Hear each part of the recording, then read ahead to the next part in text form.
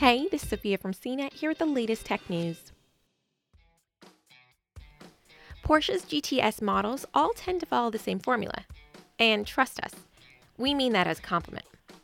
The GTS products usually take the performance bits from Porsche's turbo models, but package them in a spec closer to that of the less expensive S. That's exactly what Porsche's done with the 2021 Cayenne GTS, which makes its debut on Thursday. Both the standard SUV and it's not really a coupe but whatever Cayenne coupe counterpart get this GTS treatment, which starts with the fitment of Porsche's 4.0-liter twin-turbine V8, borrowed from the Panamera GTS. The engine produces a healthy 453 horsepower and 457 pound-feet of torque, significant decreases of 88 HP and 110 pound-feet compared to the turbo, but increases of 19 HP and 52 pound-foot over the Cayenne S. The V8 is paired with an 8-speed automatic transmission, and Porsche says that if you spec the Cayenne GTS with the Sport Chrono package, launch control will propel you to 60 miles per hour in as little as 4.2 seconds.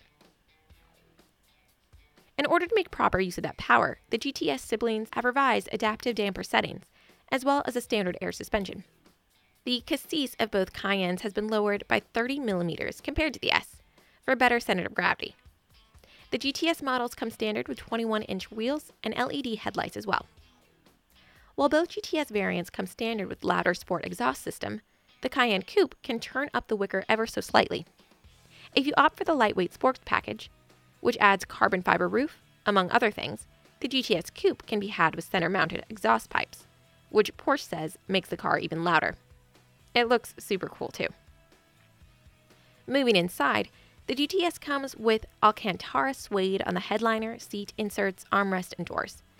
Don't worry, there are lots of GTS logos scattered throughout the cabin as well. The 2020 GTS models will start at $108,650 for the standard Cayenne and $111,850 for the coupe. Both prices include $1,350 for destination. As with everything else, these prices pretty much position the GTS trim evenly between the S and turbo. For the regular Cayenne, the GTS is $22,200 more expensive than the S, but $20,500 cheaper than the turbo. In the Cayenne coupe world, the GTS costs $20,600 more than the S, but $21,400 less than the turbo. Look for both to go on sale this fall. For more of the latest tech news, visit cnet.com.